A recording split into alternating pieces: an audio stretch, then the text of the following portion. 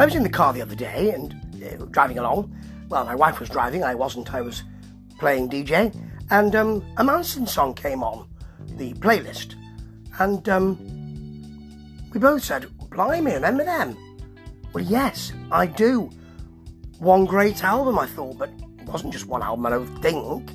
But their lead singer, was Paul Draper. And he's got a track, I presume it's the same bloke, looks like him. He's got a track called Omega Man out. And it's really interesting, not just because Steven Wilson is part of it. A man who is a prog scion, but defines prog as anything that he feels is progressive, which is the right way to do it. It's not just, can't be prog, it doesn't sound like Yes, doesn't sound like 12th Night. There's a lot more to it than that, and this is a really 80s sounding pop song. It's lovely.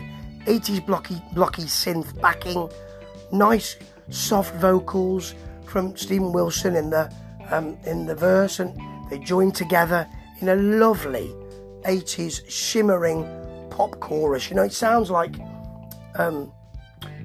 something more austere than Duran Duran, sort of OMD, something like that.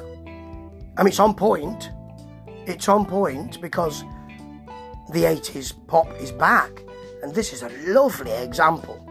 Video is very nice. It's Mr. Draper, it looks like, walking through a forest. Steve singing on one of those old mini TVs, remember those? When they came out, we thought they were all the rage, with a picture that was as big as a postage stamp, that sort of thing. And then quite a lot of this video takes place in what looks like an estate, and it's got beautiful brutalist buildings. All the bees you might need. I love brutalism.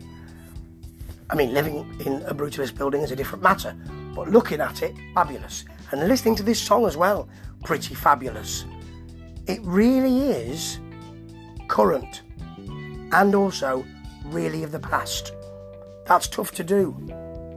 They really managed it. Ta-ta.